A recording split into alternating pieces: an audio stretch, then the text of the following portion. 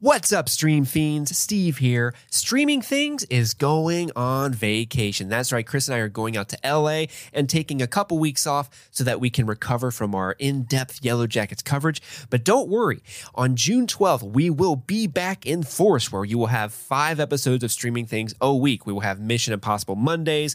Crossing Streams makes its return. We will be covering Season 2 of Star Trek Strange New Worlds. We will be covering Lost. And of course, we will continue our coverage of the Patreon chosen films. Until then, though, fret not. We will be releasing some episodes that were formerly exclusive to Patreon. These are some episodes we thought were very, very fun that up until now were only available to our Patreon members, and we're giving them to you for free. So we will be back on June 12th, but until then, please enjoy these special episodes. Happy streaming.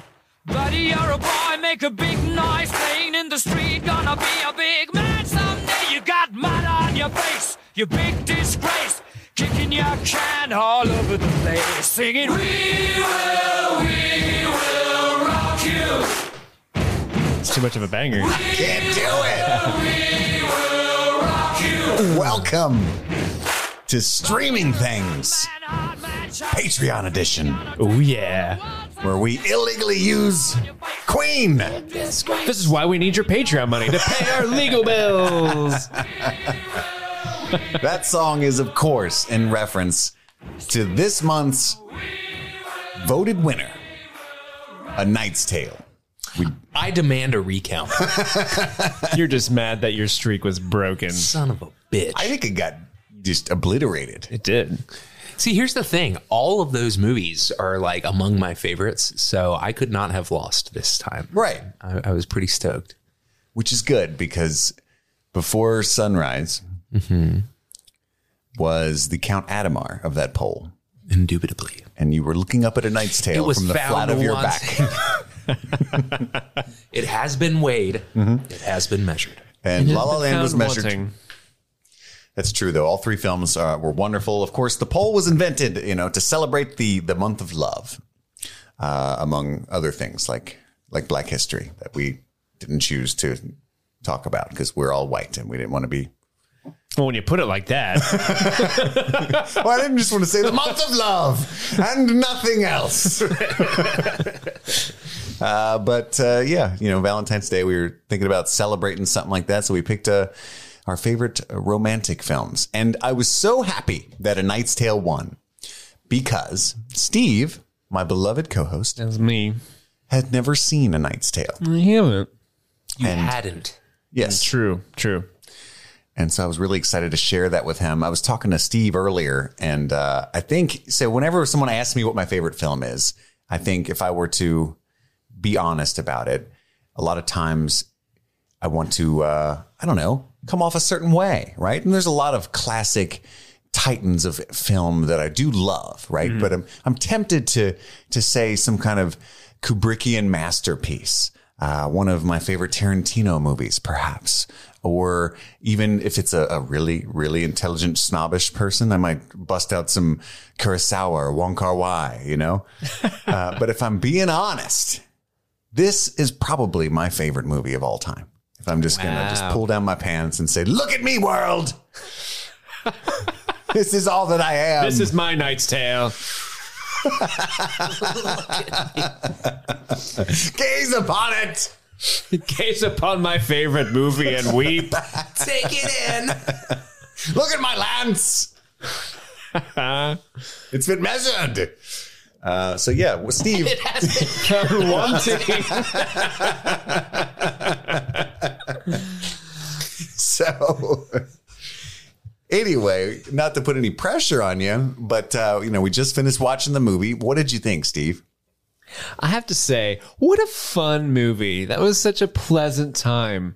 This is one of those movies that always looked fun when I would view it from afar. Like people are watching it inside and I'm the orphan outside with my hands pressed against the glass. What are they watching there, sir? And then my father would touch me from behind like, change your stars, boy. Maybe one day you will become a Knight's Tale viewer. It always looked fun, but I just, for whatever reason, never got around to watching it. And so this is a great excuse to sit down and actually do it. And yeah, this was such a good time. It's got so many lovable characters played by lovable actors and actresses. And, you know, of course, it's got a lot of Queen in it, which is why we play the song. And everyone knows you put a Queen song in your movie, that just makes me like it at least 20% more. And I love how anachronistic it is with the music. Like they're literally like, there's like a squire like fucking jamming out to "We Will Rock You," and he's like mouthing the words like in the beginning of the movie. Like it was just bliss. The guitar solo came from the trumpets. Yeah, I think at one point I was making a face just because I was just enamored with it, and Chris was watching me because, like Chris said, it's his favorite movie, and I think he was watching me to see if I would enjoy it. And at one point you were like, why are you making that face? Are you like just totally into it, or you think this is the dumbest thing ever? And I'm like, this is great. I love it. It was at the very beginning when they're playing Queen's "We Will Rock You." So it's the first anachronistic song. And it's not even like they're hiding it at all. Like it's the people, the peasants are blatantly singing it. They're pounding their lances to make the beat. They're stomping and the trumpets are doing the guitar solos. And I looked at Steve and I was like, look, if you love this movie, you're in. If you're weirded out by this, you're going to hate everything that follows. And I loved it. He's like, I love it. Because that film got a lot of flack for the anachronistic music. A lot of people were like, what the fuck is this? In the movie, watching it this time from trying to be a more critical, a more critical eye, it makes a lot of interesting and bold choices. Mm-hmm. Oh yeah. With like the camera work and everything. Yeah. From, soup to nuts.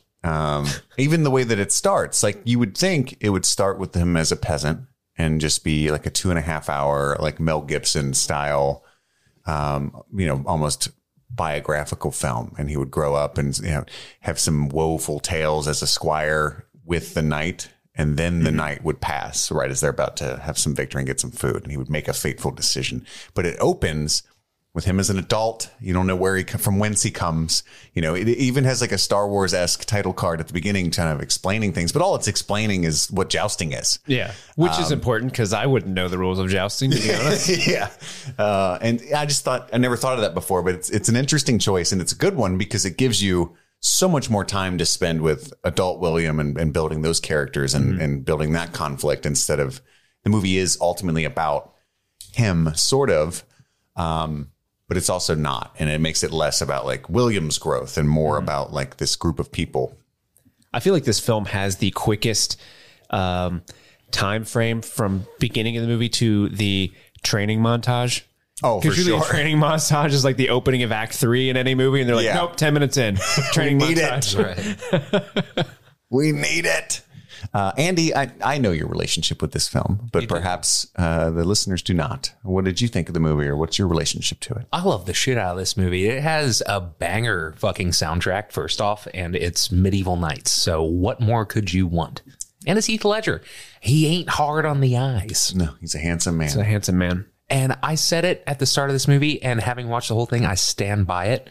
The beautiful blacksmith Kate shits all over Jocelyn. Just Laura Frazier. And very much shits all over her, as we saw in that post-credit scene. Yes. Neither one of us knew about for 20 years. I don't recall. But yeah, this movie has a post-credit scene before post-credit scenes were popular. Farts.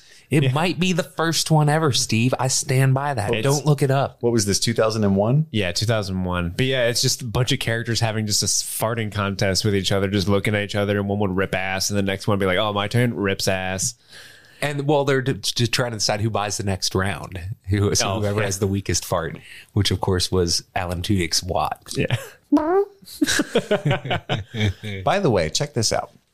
This movie was written and directed by Oscar-winning writer Brian Helgeland, who did 42. The Jackie Robinson movie? Uh-huh. He wrote Man on Fire. Chet. He also wrote L.A. Confidential.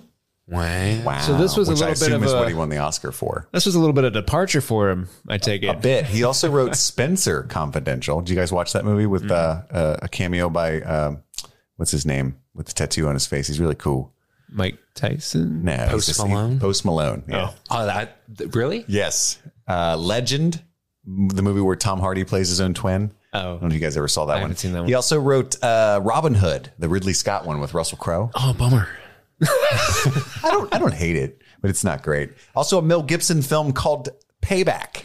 You remember that? My mom loves the shit out of that movie. I love that movie as I remember a kid. the cover, but I don't remember the movie. He The adapted. cover is Mel Gibson like putting crossing his hands like this in front of his face, and there's a hard light hitting it from below. Dude, he's fucking making people get payback. Fuck yeah. He Am I also- thinking of Ransom? Make him get payback. he wrote The Order, Heath Ledger's movie from 2003. Remember that movie? The Order. That sounds super duper I familiar. think he's like a priest or something. I forget. Yeah, I remember a priestly thing happening. So this was like the thing that this guy, like when he was in high school, was like, wouldn't it be cool if there were knights? Yeah. And like Queen was playing, I'll be dope. And then he got like, he got serious. He buckled down. He wrote some real like artsy, like high class movies. And he's like, I got an idea, guys. Now that you guys find me successful, knights and shit. Holy shit. He wrote The Postman with Kevin Costner. I love that movie. He wrote the adaptation for Mystic River. Really? Oh, damn. That's a dark ass movie. He wrote Assassins. I don't know if you guys ever saw, or are you guys into 90s action flicks at all as much as I was? It's Antonio Banderas and Sylvester Stallone both play opposite assassins fighting each other. That sounds dope. It's a really cool movie. Mystic River's amazing, though. I love the fuck out of that movie. That's a drama. His first screenplay was A Nightmare on Elm Street 4, The Dream Master in 1988, the year I was born. So I've been a kindred spirit with this man my whole life. And this guy's like all over the place in wonderful ways. Yes. So as I said, this might be my favorite movie of all time. I adore this movie. I was crying throughout the last 45 minutes. It's true, you were. Nonstop. Like just constant. I mean, there's so many, and I couldn't help it. If I was alone, I weep. Like the like heaves and the racking, like your whole chest and shoulders moving, kind of crying. But because I was sitting next to Steve, I was Only 45 minutes. I was holding it back enough to where just like a cinematic solitary tear would fall, you know? I'd let it fall down my cheek into my fucking beard. rainbow. There's just something about this movie and its themes that resonate. And I know it's overly sentimental. It's almost corny, but you know, not to wax too poetically or whatever, because I'm certainly no Sir William Thatcher, but I grew up very poor. My dad grew up even poorer, and he wanted a much better life for me than he had. And just this story of this father who basically gives away his son so that he might have an opportunity. Because if he stays where he is, even though it's so selfless, he wants his son to be in his life, right? But if he stays with him, he's just going to be a fucking net maker, scraping for pennies, 100% for sure. So he has to give him away, and for him to have a chance of any sort of other life, you know, and that's why I appreciate the anachronistic music, because this is not possible, right? In actual dark age Europe, you know, it's just, can a man change his stars? Absolutely fucking not, you know, they'll fucking kill you. I don't know why he's Irish, but, and so that's the whole thing though. He's like, you know, if a man believes enough, absolutely. You know, it just chokes me up from the get go. And the reason we watched this movie this month is the love between he and Shannon Sossaman's character, Jocelyn. You know, again, that's so, it's so bold, because the expected thing is that when she discovers, like when she crawls into his tent, and that it's a moment I love from a writing perspective. And she says, I heard, you know, my handmaiden says that they call you William. Is that true? And he hesitates, he stares at her, and he says, yes, it's true. And she smiles because he didn't lie to her. That's all she doesn't give a fuck, but that was important to her. Do you know what I mean? Like, she smiles real big. That's all she cared about. Okay, I don't care what your name is. And I think in a lesser film, that would have been the Dark Night of the Soul third act twist, where she discovers that he's not Sir Ulrich, and it would be this huge You've point been lying to me this whole time. this huge point of conflict. Like, you're not noble. I don't know if I can be with a peasant. Plus, you lied to me, and he'd have to win her back, right? But this movie doesn't do any of that. She never cares. She's completely willing to live in a hovel with the pigs with him. It's true love, right? And I love that. That's one of my favorite things about this movie, is that she doesn't have that fabricated, conflicted twist. You know, she just instantly doesn't give a fuck. And I think that's cool. I think that's cool. There's a bunch of like you mentioned at the top, like a lot of strange choice, not strange choices, but out of the ordinary choices that this movie makes. And I think that's what makes it stand up on its own 2 feet. Because if it had done the more, tried and true methods of storytelling and filmmaking, then it would not be as unique of a movie as it is. Mm-hmm. Like if she had done what we kind of talked about, where, oh, you lied to me, and like now he's got to win back her affection, like that, it would be like kind of okay, well, this is not fun to watch. It's just kind of okay, you win her back, cool, right? Whereas like just having the relationship so sound, and they write it in a way where you never feel like he is deceiving her, and the little deception that he does have, she completely knows why he's doing it and doesn't think he's a shitty person for it. And I think that's a better story. That's more realistic. The true deception was when he wrote her that letter, because he didn't write that letter. He just fucking cribbed everybody else's shit. And then she was like, speak poetry to me. Well, he had a good opener. Your tits and your neck. And your neck. And she's like, oh, you didn't write that. Well, he does have a few moments of poetry on his own. He had that really good opener about the moon. He like came out full salvo. Even Paul Bettany was like, that's really great. I'm going to write that down. That's perfect, William. I'm Geoffrey Chaucer. I can't remember the lines, but I remember while I was watching it just now, I was like, was it good though? What? The bit that he said before everybody else like used their lines, like, I miss her like the sun or the flower misses the sun. No, that was Watts' line. No, I know. Like he cribs everybody else's, and those are all really good. But it was good. Williams said his bit at the beginning. It was about the moon. Chaucer says, that's really good. I don't remember what he says, but I remember thinking just now, like, it was good. It was all right. It was really good. Geoffrey Chaucer appreciated it. All right. That means it had to have been good. Oh, here it is. It is strange to think I haven't seen you since a month. I have seen the new moon, but not you. I have seen sunsets and sunrises, but nothing of your beautiful face. That was his opener. It's good. Is that good? That's pretty great for a guy who probably can't write or read. He's saying, I've seen all these wonderful, majestical things, but none of it compares to you. We didn't say that. That's what he said in a poetic way. The pieces of my heart, but the pieces of my broken heart are but a small. Shit, I can't read. Are so small that they could be passed through the eye of a needle. That was Roland's bit. That's what he used to say. I miss you like the sun misses the flower, like the sun misses the flowers in the depth of winter. Instead of beauty to direct its light to, the heart hardens like the frozen world your absence has banished me to. Oh, God. That one's good. That's definitely Chaucer. He writes as if I've died. He dies as well. The thing I love about that scene is it's like they're all, it's like this feeling that he's going through it's just pounding it over your head that it's a shared, ubiquitous human experience. And so all of them feel for him because they've all had their heart broken, and they all celebrate the fact that he loves her so much. Right. Yeah. So they support him in that. They're true friends. This is why it's probably my favorite movie. It's either this or Almost Famous. And that's the honest answer, is one of those two movies. Steve also hasn't seen that. That's so funny. You don't know me at all, Steve. I clearly don't. What's your name? But I don't know Mary Todd Lincoln, so it's just tit for tat, right? I just adore this movie. I adore this movie. If you don't know MTL, you don't know shit. Steve, May 13th. Yeah, I just think that it's like when you love a movie like this, none of its flaws are flaws, right? It's just perfect just as it is. I cannot believe this has a fucking 59% on Rotten Tomatoes. Yeah, they didn't make it for the critics. They made it for the fans of what? I don't know. Jousting. Guess what it has on IMDb? 7, right? 7. That's pretty strong for IMDb. 7.0. Dang. That's the audience score, baby. It's got a 56 Metacritic score. That's not bad for movies. Movies tend to skew pretty low on Metacritic. Oh, okay.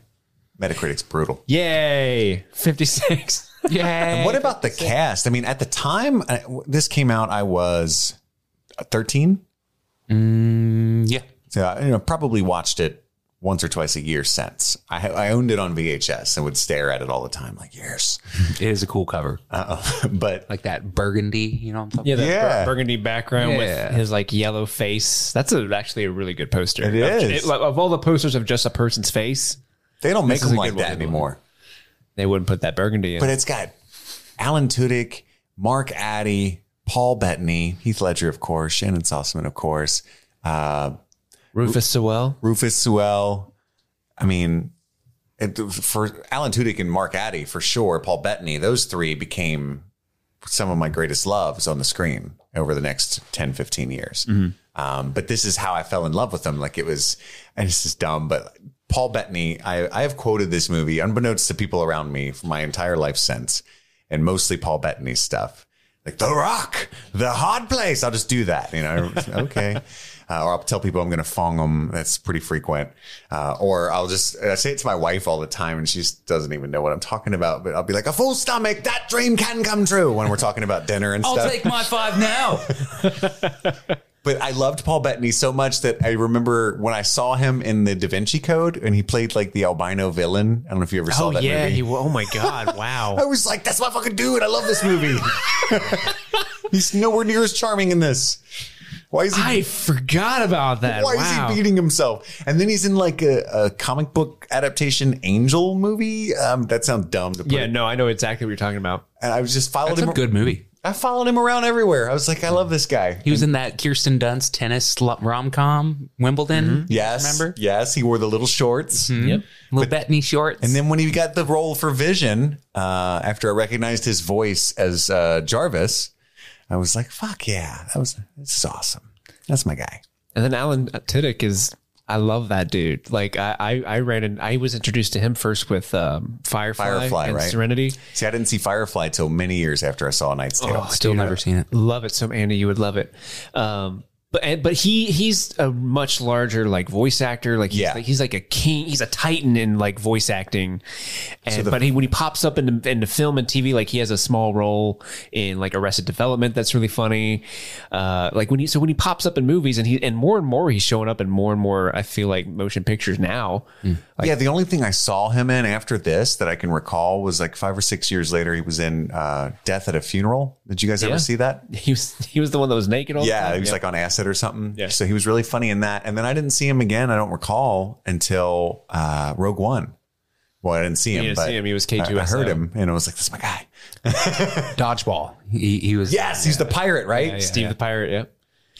I met him once at a fan convention and I was like, I'm the worst person when I meet famous people at conventions, especially if it's a famous person that I like actually enjoy, because I like lock up. I'm like, hello, how are you, sir? And I met him, and he was like, "Oh, nice to meet you." I'm like, I'm a huge fan of your career. I loved your work at Firefly. I even love your work in Wreck-It Ralph. King Candy's great. And he goes, King Candy, and starts doing it in front of me like, my pants. Stop. I'm not presentation ready. King Candy. He's like, oh, it's a dumb guy. Well, then I'm like next to him was Adam Baldwin from Firefly as well. Next to him was your caretaker. No, I met Adam Baldwin right next to him, and he like was like, "Oh, great, hey man, what's going on?" And he proceeded to talk to my wife at the time for like 5 minutes, and the whole time I'm like, "You're so cool." Selfie. But then, and Rufus Sewell's in this movie, and as soon as I didn't know he was in this. Like, You went Rufus. I went Rufus because as soon as he popped up, I was like, bad guy right there. That's the villain. Candyman. Poor dude. Just because he has a lazy eye, he's just typecast as a fucking villain. It is a slightly lazy eye. Anytime Rufus is in a movie, he is the villain. Unless, what's that one movie, Dark City? Dark City. He was the one time he was a protagonist was Dark City. And that whole movie is just a bunch of villains. Pretty much, yeah. It's a very dark movie. He was also in Old, which is, I believe, the worst movie ever made. Is that The Beach That Makes You Old? It is. He was in The Father with Anthony. He was. Was he the villain in that? Hopkins. He is villainous. Did he play dementia? He was. He was the Sort of. essentially. So that bit that I brought up during the early sequence when Chaucer first introduced Sir Ulrich to the masses, that is true. I just looked it up. That when he at the sword them, fight, the crowd didn't react because the Czech extras didn't understand the language, and so Mark Addy ad-libbed going "Hey!" and then everybody starts cheering.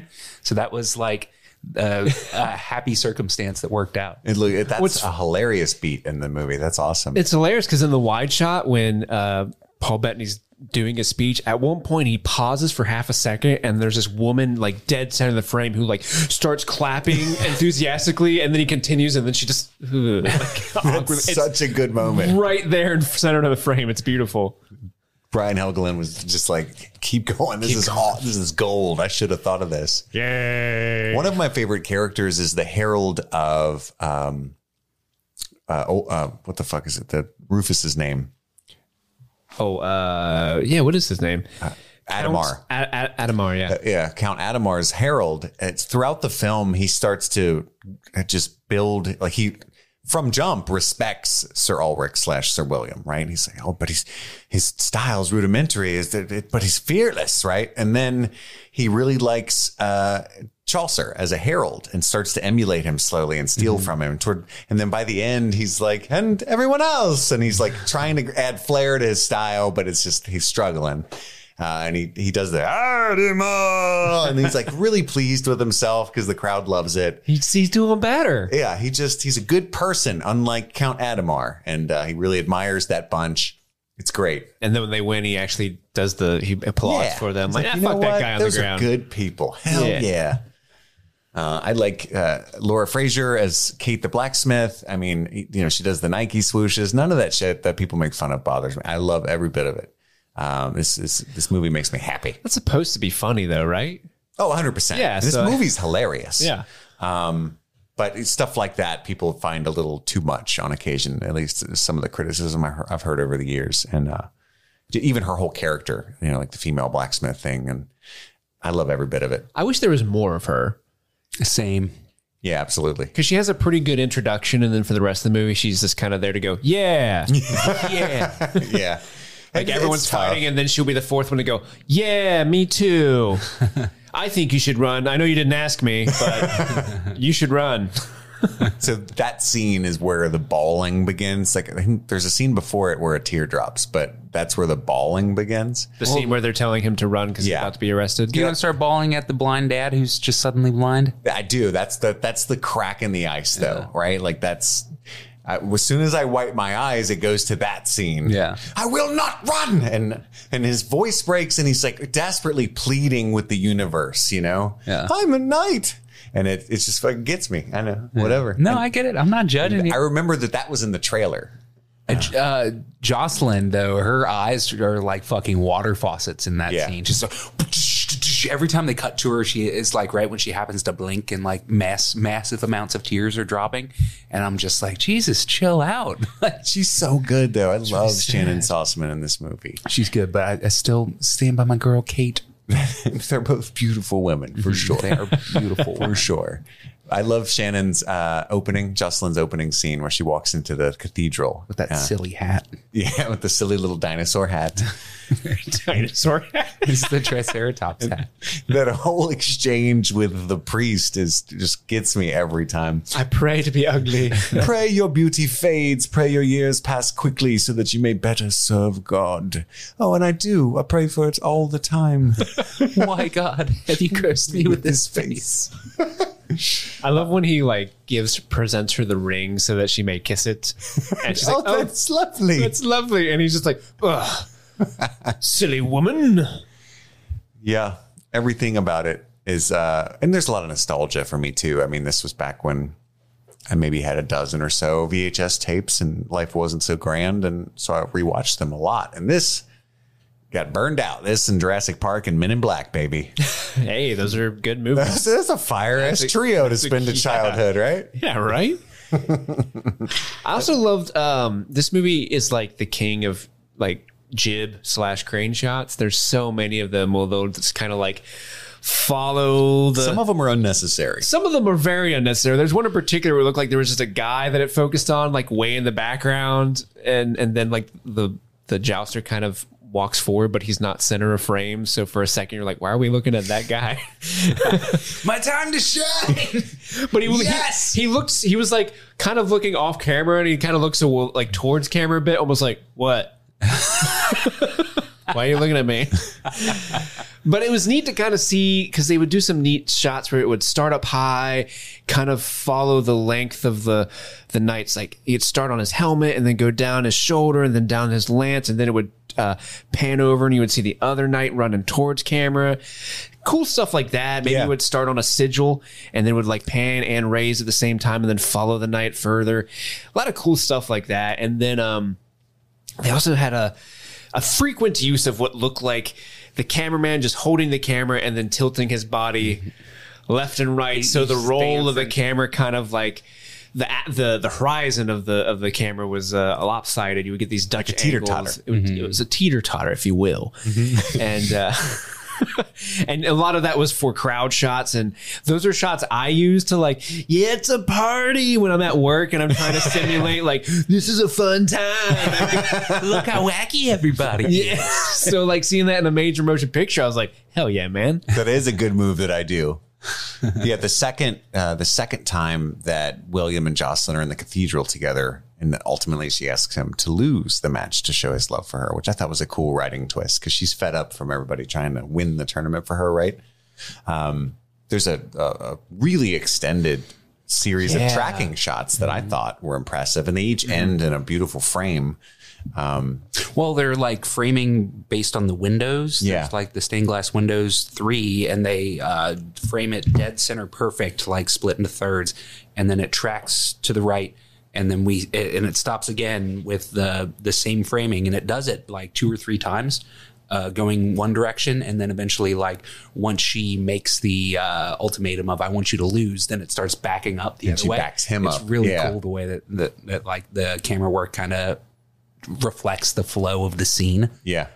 Which that sequence in particular was a lot of fun. I do like the teeter-totter camera work, and especially in the dance sequence with the David Bowie song. Yes. That Golden cameraman Years. was having so much fun during the dance sequence. Yeah. Just like, all right, let's just party. It's the Steve's party shots. 100%. We're having fun, everybody. So I was reading some of the trivia on IMDb, and the director was saying that the main reason that he wanted to use the anachronistic music is to show like how Renaissance era people would react to music from back then. They didn't have obviously the bops that we do now, but those were bops to them back in the day. Yeah, those are bops to them. So we're supposed to like fill in our own heads, like as much emotional reaction as the audience gets from hearing these. Those people got that kind of reaction from their music back then. And so we're just he's trying to like translate the emotion of music to a modern audience, which is pretty fucking cool. Yeah. And I think it works better than, because, if this movie had been like a Mel Gibson directed feature or something, right? Well, first off, it would have been brutal and anti-Semitic. But also, you wouldn't get that like elation, that you're talking about with that dance would have been like this historical weirdness, Yeah. Well, it starts with that, and then you can hear in the background the angel. Like real quiet. I looked at Steve to see if he caught it. Just, I know he's a huge fan of that era of music, and it didn't look like he had. I didn't pick up on it at first, but when like it really when Golden Years really starts playing, I'm like, fuck yeah, David Bowie too. I love David Bowie so much. They blew their load on the music budget for this film. For sure. I adore that scene so much, because there's this part where first the anachronistic music picks up, and you can see, and Rufus Sewell overacts like a motherfucker for that. Like he is like about to puke. He hates how happy they are so much. And that's like, he kind of stumbles out. He's almost can't even stand. Everyone's dancing and having fun and frivolity. But it goes in levels, because at first it's the medieval dance with the medieval music, and then it's the medieval dance with David Bowie. But then it ramps up a third notch that I didn't know was possible, and they start modern dancing and having a great time. And that's just really fun for me. And Shannon Sossaman's, the way she moves in that is incredible, and it's always killed me. She has like a really cool hairstyle. I don't know if it's that scene or the scene prior where it's almost like there's little flares of red in it, and it's like spiked out like a sunburst, like a peacock's feathers. Yeah, she's peacocking. Yeah, she's peacocking. Mm-hmm. Andy, why are you touching your belly? Peacocking.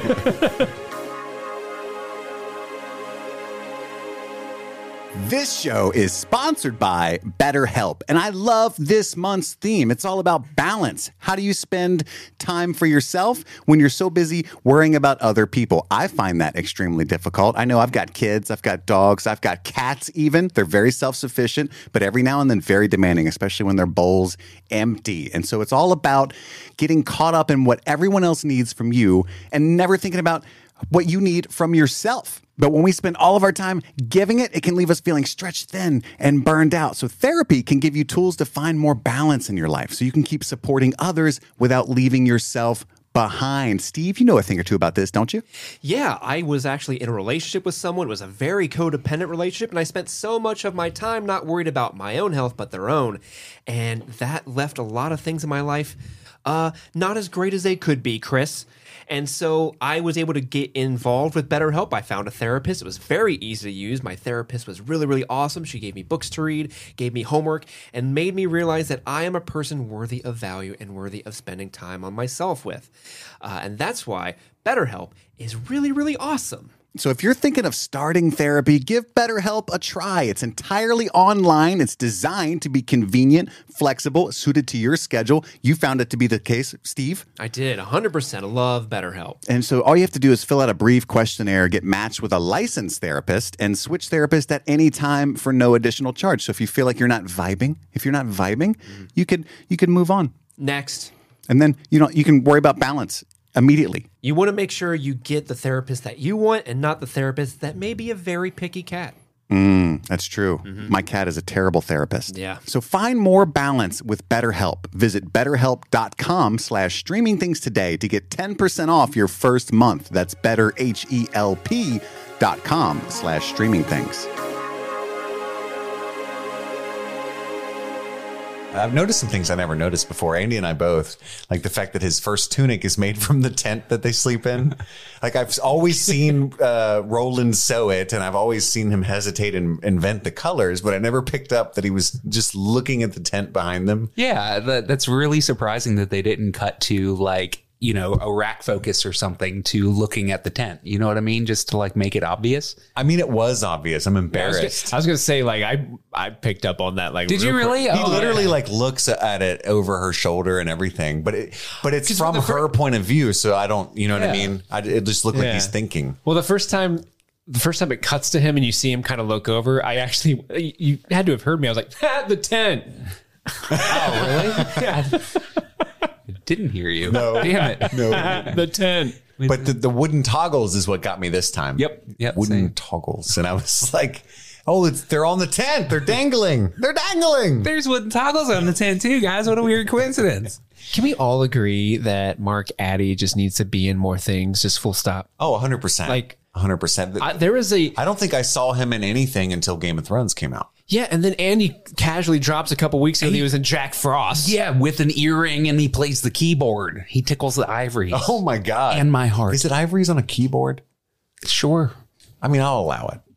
Little ivories. Did they actually used to be made of ivory or something? Like the keys? Yeah.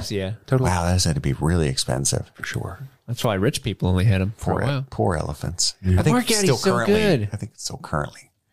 You'd be pretty well off to have a piano still. Well, you got to have the space in your house. That's true. Yeah, you have to have a house. And that's investment one. Steve, our conversation when we were talking about skills that we wish that we had inspired me, and I'm shopping for a keyboard right now. Are you really? I am. Let's get you a what's it called? A Seiko. A what? A Casio.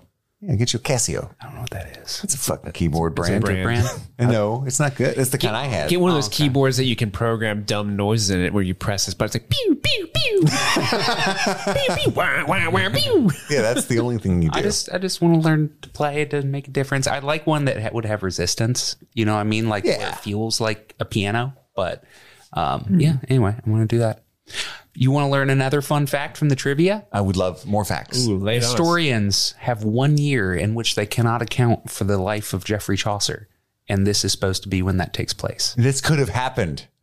This is canon. They just straight up don't know for a year. And they're like, yeah, that's when this happened. That's when this went down. So we had to read Geoffrey Chaucer in high school. Mm-hmm. And that's when I was watching this movie over and over and over, mostly.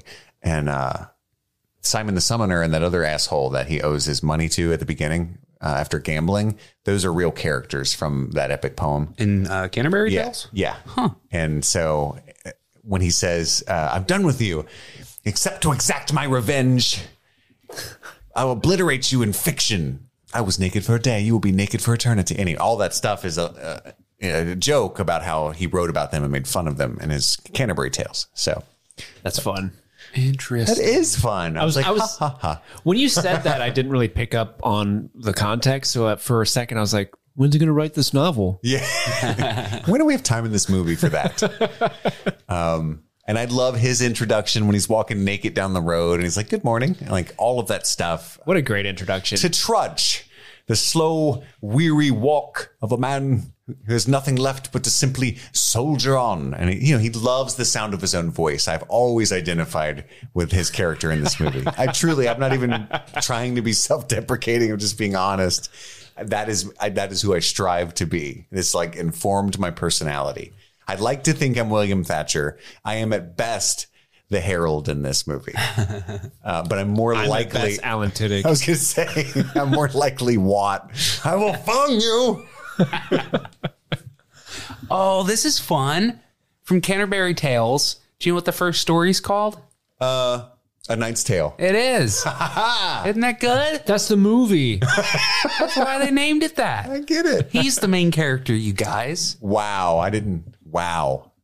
We're dropping bombs on this page. We should have given this for free. The people have to know. Yeah, that's true. Their minds are going to be blown when we tell them that William Thatcher's the main character. All right, I got one more for you. There was one jousting accident that happened. Do you know what it was? In the actual movie? Well, sort of. Like behind the scenes accident? Like, Yes, somebody got hurt jousting. Do you know how? No, of course you don't. they fell off the horse. No, they were play acting. It was Heath Ledger and the director, and Heath Ledger accidentally hit him in the face with a broom and knocked a tooth out. Wow. Oh, shit. A whole tooth. Damn, Heath. He was probably in trouble. He was going hard. That would be painful. To knock an adult tooth out of somebody's, and that's... He would have beat the shit out of him. That's what you would have done. All right. Come here, you little shit. Fung you. Yeah, I will fung you. He got fonged for sure. I love the training montage when he finally gets the lance in the loop on the river. Mm-hmm. And they don't realize that his armor's too heavy for him to come up out of the water. And any minute now. The extended cuts. They don't actually show them saving him. No. It's just hard cuts to the next day. And that's so funny. That's great editing. Yeah. I do have one question. So his father gives him to this knight so that he may have a better life. And that scene with the knight is like so endearing because it's like this handsome looking man of adventure. Like, show me your teeth, boy. How strong are you? But you got spirit. Show him his chores. And he seems like this nice, I will take this squire under my wing and, teach him the ways and I'll protect him and all that stuff. Is that the same guy that died shitting himself in the very beginning that he replaces?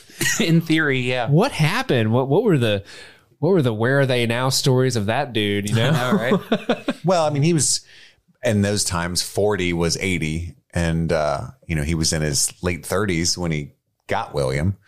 And he was supposed to be in his late 30s, played by a 60-year-old man, as you do. And then it's, 8 years later, because I can assume he was actually pretending to be Sir Ulrich for 2 to 4 years before he went back to London and it all came to a head. 1 year, as we learned from the Geoffrey Chaucer. That's true. Really? Is it just that? No, I don't know. I just feel like it would take a long time for Count Adhemar to go off to war and return. Well, you kind of there's sort of an assumption of time doesn't really count in this movie because it's just like, all we do is just travel around and go jousting, guys. There's just always a tournament. I think that's what's funny about this, sort of, if you want to be an asshole, and sometimes you do, right? He's knighted now. So now he's that's amazing. Like, he achieved his dream, but he's going to spend a great deal of time going off to war. Now, right? Yep. Hey, welcome to knighthood, man. It's so cool you won that tournament. By the way, we're going to go on a crusade. And so say goodbye to Jocelyn. I'll take good care of her. It's going to be gone for about 4 or 5 years. And hopefully you don't die horribly. Well, yeah. Hopefully you don't run into a last duel type of situation. I was going to say, he ends up being Matt Damon. Also, no big deal. There's a couple people been getting sick from rats. We don't think it's going to be a big deal. I think everybody wears masks and stays inside. I think this should blow over soon. That's a Black Plague joke. My lord, this is tyranny. Masks? My lord.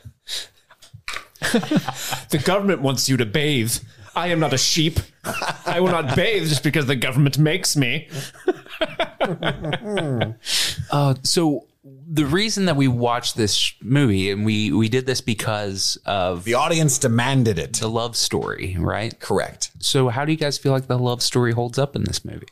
Well, like I said at the beginning, I think it's one of my favorite of all time, just because of Jocelyn's willingness to give up her nobility just to be with him, right? Is she noble? She's a princess. She's a princess. That's what he says at one point. Chaucer says something like, the princess is here, or something like that. Yeah, and Rufus is trying to negotiate a marriage with her father. Right, but so like Common people don't do that. That's Sure, a sure. nobility thing. well, I mean, is it?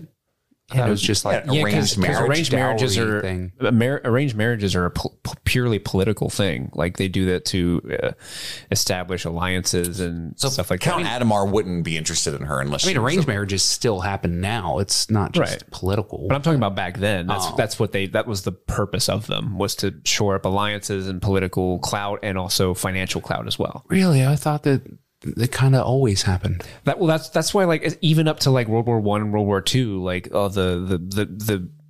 the British king's cousin is the wife of the German army. You know what I mean? Sure. That's a lot of the reason why they did that kind of stuff. I was just curious because it's kind of like yeah, she hangs out at the church sometimes, and generally she just rides around and goes to the different jousts. She's just a turn. Exactly. She's just a tourney groupie. A woman of high birth and wealth would have ample free time, right?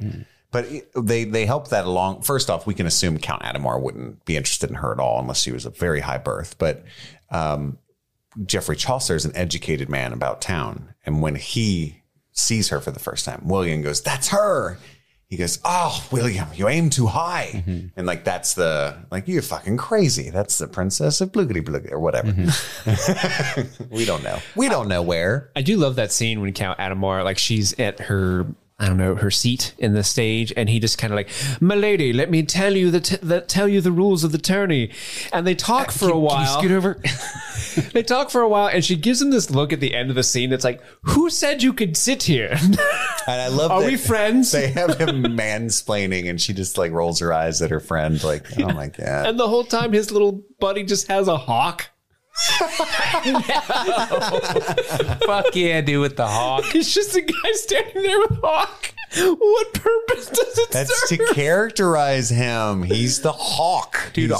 He's a predator. All of the heralds are so weird looking. There's like fucking D-grade Benedict Cumberbatch early on. Do you remember this dude? He's like, Yeah, that's the Prince's herald. yeah, dude. He's like the best. That's because even Chaucer is like, "You're good," before he reinvents the game and does like a WWF entrance that shocks the world.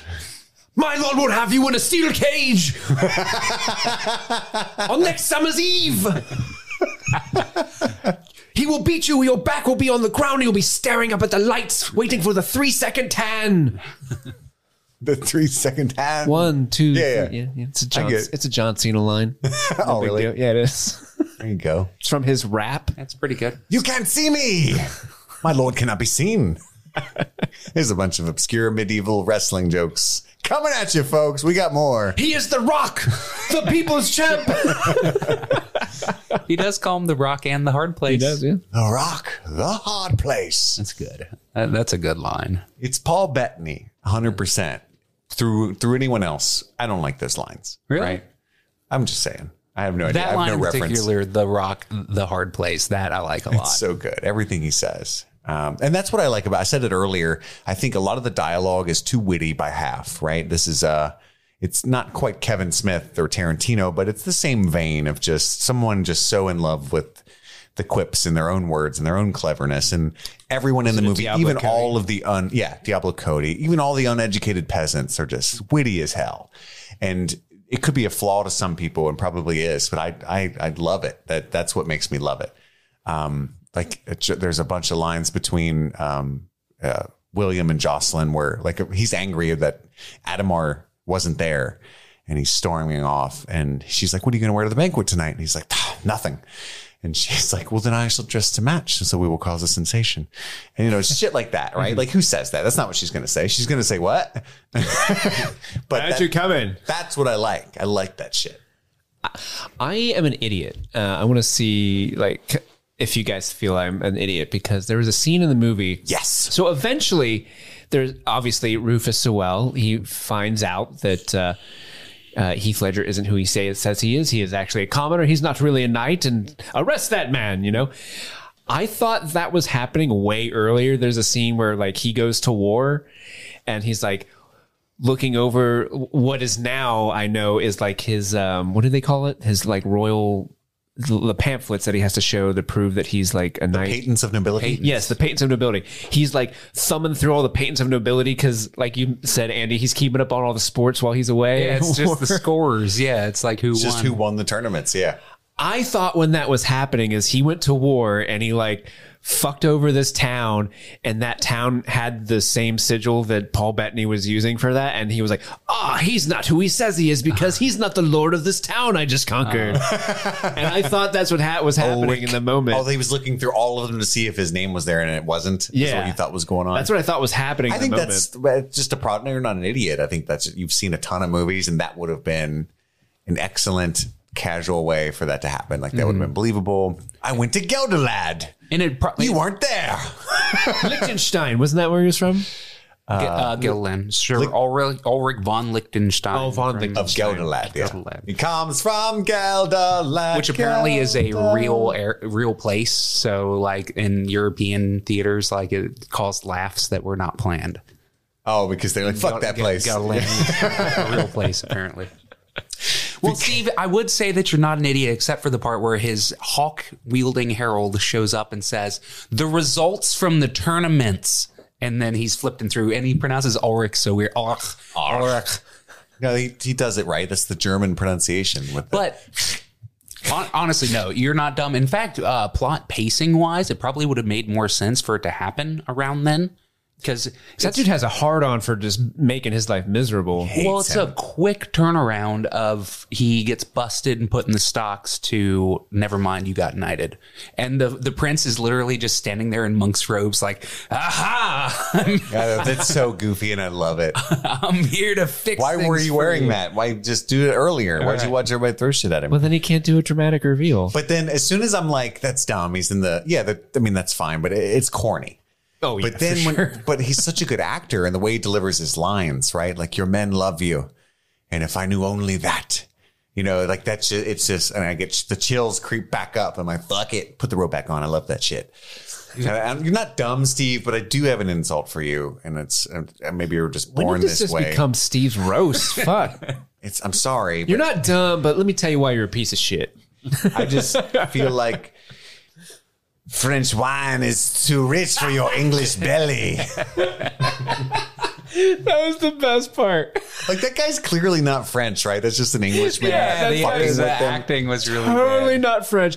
That reminded me of shit.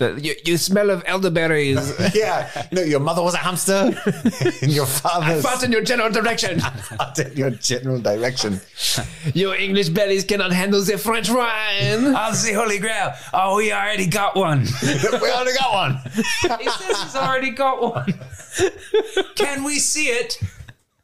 That's very nice.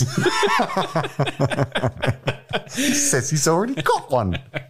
That's what that reminded me of so much. It was such a, that's like when, that's such a dumb, because they're trading japes and insults. Yeah, and japes. They're They're just a bunch of jackanapes. That's the one that the French guy ends on. It's such a dumb, like, that's not the closer, man. That's like when Italian people are like, hey, your mother's a terrible cook. Like, okay. But in their culture, man. Their fucking closer was, after all, the Pope is French. And then that's the one that sets rolling off. And he's like, well, the Pope may be French, but Jesus is English. You're on. It's like, No, wait, he's what? not. No, he's not. Definitely not. Well, they're very religious folk back then, you know. Yeah. Very important. Except for Jocelyn. She seems like pure atheist. One of my favorite lines too is, if you want to talk about the romance of it specifically, is, you know, she compliments his tunic. It's like, you know, you look very handsome. And which he does, by the way. That tunic was fire. They should call him Sir Drip. And she, you know, basically requests it's open. It's open that he should say something about her. And he says, "You remind me of the Bible." And just her face, it's so crestfallen. Like, oh no, he's a fucking idiot. What the fuck? That's terrible. What? And then he goes on to explain it. And it does turn into be one of this most like the beautifully romantic thing, right? And I don't know anything about the Bible, so it's like when blah blah blah defended the Edomites, and I don't know what he's talking about. In the ark, and there were only 2. And she's like, I don't understand, and I don't either, as the audience member, right? But then when he explains, you know, it's like I could have this moment last forever. It's awesome. It's really cool. Like, way to save that, buddy. Mm-hmm. Your tits. Ballsy way to start. Like you could have went straight there, but instead it reminds me of the Bible. But it's played like he's thinking of it just then. Like, and that's what he thought of at first, because his brain was all over the place. And it's the Bible that I'm thinking about, right? Mm-hmm. I don't know. I think it's lovely. You can't trust what I think about this movie. As a recently single man, I'm going to try that at the bars. I think it'll walk work. up to like, excuse me, madam, you remind me of the Bible.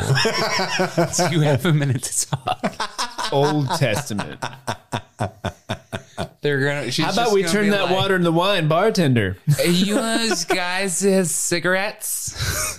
But you're, the free ones. Now you got to scan their ID. You know what I'm talking about, Steve? No, I don't. That's a thing at bars. They're like, I don't know if they have them anymore. I don't know if they need them. I saw one as recently as like probably 3 years ago. So like probably still around. So they're like business development reps for tobacco companies, but they're really low level. So they get paid to walk around bars.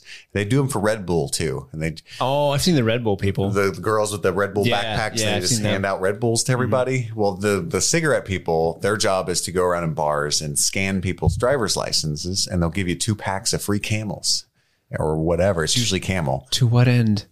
So that you can get hooked on ciggies, my guy. So they can mail you ads. Yeah, they mail you coupons. Oh, that's why they scan? Okay, that's what my to what end was. Like, why are they scanning your license? That's weird. Yeah. You want these ciggies? And when I smoked, I loved that. I was like, yes, hey guys. And I get all my friends that didn't smoke. Give me your licenses. Here, scan my fake ID too. Give me your licenses. Oh, why? A lot of times it's like a Zippo, like a shitty Zippo and some coupons. It's just whatever. Some of them were people I knew. So it's just like, hey, how's it going? I'm about to go here, there, the other. You want a Zippo? Like, yeah. Well, you're already in here. Just take one. And he sounds, it's happened so often to Andy. He sounded bored of it. It has. Yeah, sure. I guess. Our buddy Robbie from high school, his sister does it. Sarah? Mm-hmm. Does it now still? She did it years ago. 3 years ago. Yeah. Huh. But yeah, those anyway. Red Bull girls were vicious, man. They'd come into the movie theater and do that shit. Dang. When I worked at Nova Theater, they'd what come a good job if you're a young person, you know, just walk around, especially at night partying. Because when I worked at the bar, it was frequent, you know, just the Red Bull girls, hey, you know, because we all run at Red Bull because we were up late working. Go on upstairs. Yeah, you're not allowed up there, but if you give us some.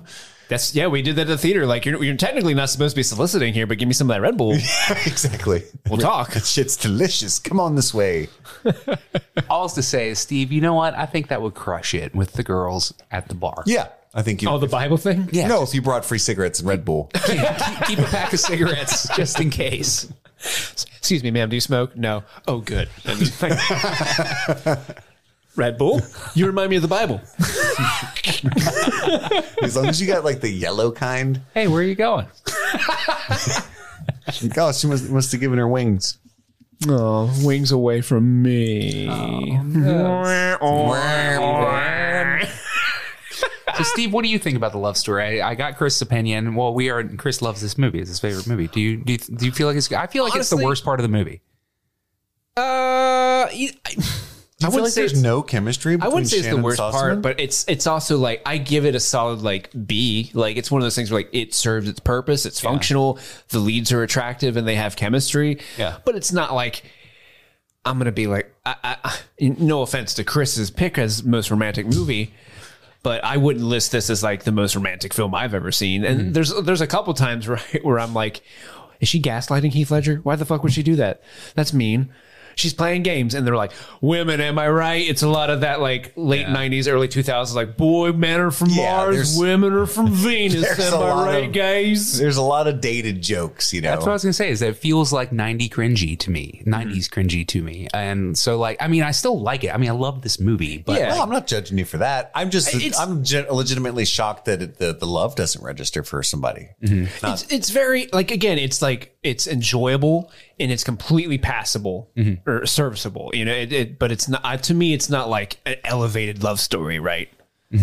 Well, sure, but that's like, but that's not what the movie is either. This is so. like a John Hughes film version of love, and that's why I like it. It's idealistic. It's veneered on. It's intentionally veneered, right? The dude's a peasant marrying a princess. it should have cut to him putting in the earring and walking away with his fist raised. If this was reality, if this is reality, he gets busted the first time he puts that armor on. No, he gets busted taking it off of the dead knight, arrested for murdering the knight, and beheaded 9 minutes into this movie. And she ends up banging the dude, the herald of Count Adhemar and his hawk. Right? Like that's eagerly. Let me put the hawk's helmet on so it doesn't see us while we make love. Then you have those little helmets so they don't attack things. They turn into Is there a hawk? They turn into John Thatcher. First off, hawking was a hobby of the nobility in those days. Secondly, I do believe it is symbolism about his nature. You peasants. Go on. Because he's the hunter. But he never touched the hawk. It wasn't his hawk. It was his steward's hawk. His herald holds his hawk for him when he's flirting. Hold my hawk. Hold on, I see bitches. Hold my hawk. It's like the beer of the medieval times. Oh my God, look at that girl. Bro, take my bird. Hold my bird. I love that he has the little helmet on, the hawking helmet on the little hawk. What do you think birds are thinking when they got those little helmets on? Like, Oh, what happened to the light? what happened to the world? Am I alive? Am I John Thatcher? to the world? Does my son follow his feet? Maybe that's the symbolism. He controls the peasants, and his dad is a blind hawk. No. He's the peasant. The only reason John is blind is to build up the dramatic tension so that he doesn't see him as soon as he walks in. Oh, hey, well, you know what I He mean? wouldn't have recognized him anyway, right? Like, who are you? I think in the movie he looks drastically different, but in reality he just looks like 12 years older Will, right? Yeah. I like to think of it that he's blind to serve a narrative function towards the end when the rules of jousting aren't super clear to the audience at this point, so that at the end when he does win and she leans over to her dad and says, he won. The audience is like, he did. Did you really not understand the rules of jousting by the end still? No, I did, but I'm joking. God, you're fucking dumb. As Andy said. You stupid fucking idiot. It's 3 points, man. Oh, man. So they break the rules during the scene where he has to try to pretend to throw the fight, though. Like I told Andy, I was like, I've never understood this because if you get hit 3 times, you're done, is my understanding. He gets hit like 17 times and it still works. I love that montage because it's love, baby. He's willing to take those hits for her. That Maybe scene that's doesn't just really a make different sense. kind of tournament. You know what I mean? It's not a question. It's like a Royal Rumble. Those were It's more like- Queensberry rules. It's more like soccer in the World Cup. It's not all about wins and losses. It's about points scored, you know? Yeah, they were like, and this match will be played by golf rules. Higher points win, or lowest score wins. Yep. How do you play golf? I forget. Get the Scottish guy up here. He'll explain. I'm so high. The Robin Williams joke. Oh, is it? I don't know. Scott, where he's like the Robin Williams stand-up joke where he's talking about how the Scottish invented golf, and he's like, it's just, I'm gonna get fucking sport. I hit that thing way the fuck over there. It's a tiny little hole. Fuck What? No. You guys haven't seen that? It's so fucking funny. No, but I'm actually really impressed that you doing the Scottish accent. It's Yeah. not great, but Andy-wise, it's phenomenal. Well, that was a double layered impression. That was Robin that was Williams, Robin man. Williams doing Scottish. Yes. Wow, that was Scottish flubber. Scottish flubber. Oh my God, that's my nomination for the. So in the month of March, to honor the release of The Batman, we're each going to choose a Robert Pattinson film, or if it's defensively Robert Pattinson adjacent, I will allow it. However, what Does does that adjacent open it mean? up for anything Kristen Stewart? no, but that's a wonderful idea. Is this the loophole that Chris is creating to make case to That's movies? a wonderful idea. That's not where I was going. I was trying to give you an out. Oh, okay. If you could do like a 6 degrees of Kevin Bacon thing, I was going to allow it. Okay. But now, who knows? Oh yeah. I mean, you could totally just pull Twilight, right? Like, Yeah, I do love. totally. Okay, so who wants to go first? Shall I? Shall I? shall. If you shall, or maybe you shan't. I'm going to nominate 2017's Good Time. Good Time. Good That's a Time. Safdie Brothers film, is it not? Softy Brothers film, and it's Have you supposed seen to it? be. I've not. It is a uncomfortable batshit movie. I've heard, and I've started it, and I got uncomfortable and stopped it and never went back. But if I have to watch it, It's a great film. yeah, I hear, and I know that he does great in it. And so, like, I feel like that movie is probably like the one that got him Batman, because I feel like that movie is when people started to take Robert Pattinson seriously as an actor. Maybe I'm wrong about that. No, I think so. I mean, that was a standout moment for sure. And so I feel like I'm missing out by having not seen it. So that's what I nominate. I think that is a great choice. And Steve? Andy, I'm honestly surprised you didn't pick your 10th favorite film from 2021. Yeah. 2020. And is that what you're going to Tenet? nominate? I'm debating because I'm debating on picking Tenet or The King. Don't know what The King is. He plays the Frenchman, the French villain in The King. In The King, yeah. It's a Timothée Chalamet medieval film. I'm torn because I think like Tenet would be a really fun episode to just kind of like fucking rip into it and like getting really into the weeds on the discussion. But also I've always wanted to watch The King. I haven't seen it yet, and it would pop up on Netflix. Like you might be interested in this. I'm like, you're right, Netflix, but not today. I'm going with The King. 2019's The King. 2019's The King. I got to go with Twilight. Really? My dude. I kind of have did to. it. I kind of have to. Breaking Dawn Part 1. No. The first Twilight, because we got to watch the baseball scene. God damn it. That's going to win. And I it's got have- case too. I'm going to be so honest with you right now. Okay. I picked my vote praying that you would pick a Twilight because I kind of wanted someone to pick it so it would win and we'd have to watch it together. I've made it this far in my life without ever having seen a Twilight movie. You Really? guys. Yeah. Same. Here's something that you probably will be not surprised about. I have seen them all It's not good. many times. Yeah. Many times. But you said there's a baseball scene. Yes. Okay, I You've like never baseball. seen that either. I've seen the The baseball. baseball scene is notoriously funny and bad. Awesome. It is Yeah, a it's great. scene where vampires Play baseball. but they do it during a thunderstorm because they are ridiculously superhuman strong. And so when they hit the balls, The crack of the bat is too they loud. wait for the thunder and yeah. Wow. And it is so funny. People make fun of it a lot, but it's cool. It's cool. Okay. So anyway, not that we're pushing you towards that, guys. There's also Yeah. a lot of good moments and good time. You like Timothée Chalamet and you like period. You want to keep this period piece rolling. You know, we got A Knight's Tale this month. Let's do a little The King next month. Yeah. What if A Knight's Tale was slow and sprawling and historically accurate? That's what The King asks. Yes.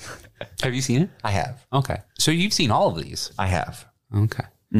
What's a Robert Pattinson film you haven't seen? I have never seen Metropolis. Okay. The Nominate remake. that. Or how about Water for Elephants. I nominated Twilight. Okay. All right. So we're watching Twilight. That's so fine. we Maybe got not. Good Times, The King, and the first Twilight movie. That's correct. No, all of them. I nominate the entire. My wife would be so pleased. It's my displeasure to announce that I will be leaving Streaming Things. Oh, no. Thank you all for tuning in to our coverage of A Knight's Tale. I had a good cry. I loved watching it. My name is Chris. I'm Andy. And I'm Steve. Sir Steve von This has Liechtenstein. been- Happy streaming.